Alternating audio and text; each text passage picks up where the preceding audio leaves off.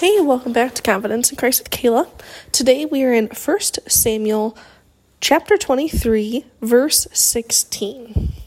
And it says, "And Saul's son Jonathan went to David at Horesh and helped him find strength in God." So this story, the whole chapter 23, is about King Saul chasing David down. And David's literally running from place to place in the wilderness, trying to get away from this madman. And previously we heard that Jonathan and David had made a covenant with each other. They were best friends, like the bestest friends you've ever heard of. Jonathan was actually King Saul's son. So he was kind of betraying his dad and stepping out from underneath his dad's reign and backing David as the next king. It's a really, really cool story. So if you have time, read through 1 Samuel. But what we are really focusing on today is the fact that this is the second time again that we've seen in 1 Samuel where Jonathan goes to David and he encourages him. And it says that Saul's son Jonathan went to David at Horesh. So basically they were in the desert in this mountainous area. So he found his best friend. He had to look for him, physically go to him, and he helped him find strength in God. God sends us good friends who will come alongside of us and encourage us and help us find strength in God. They're going to encourage us and let us know that God is there for us. He is helping us. They're not going to be those, if you push harder, you can do it yourself. You've got this.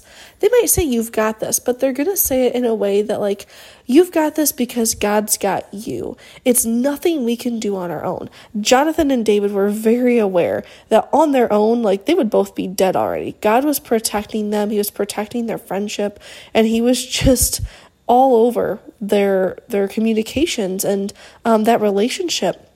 And God was blessing them. So I love that it didn't say that Jonathan came and found David and told him that he could do it. No, Jonathan went to David and helped him find strength in God because David was doubting himself, not God, but he was doubting that he was hearing God correctly. Am I really supposed to be anointed king? Why is all of this happening? Why? And we're allowed to ask God that. That is totally fine. But it's so sweet when God sends us that good friend that will come alongside of us and give us that strength, help us to find the strength in God. So for us in this day and age, it might be somebody that we know we can count on just to check in on us, or that will send us scripture, or maybe even send us this daily Bible dive that will just encourage us and help us find strength in God, not on our own, but through God.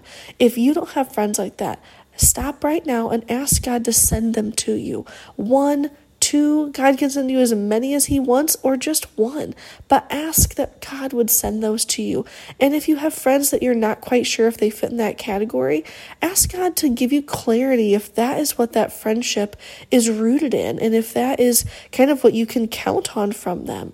It's a great thing. Friends can help us have so much confidence in Christ if they're those right friends, and if they're the ones God has ordained to help us in that area. So pray, seek the Lord, and he will reveal that to you.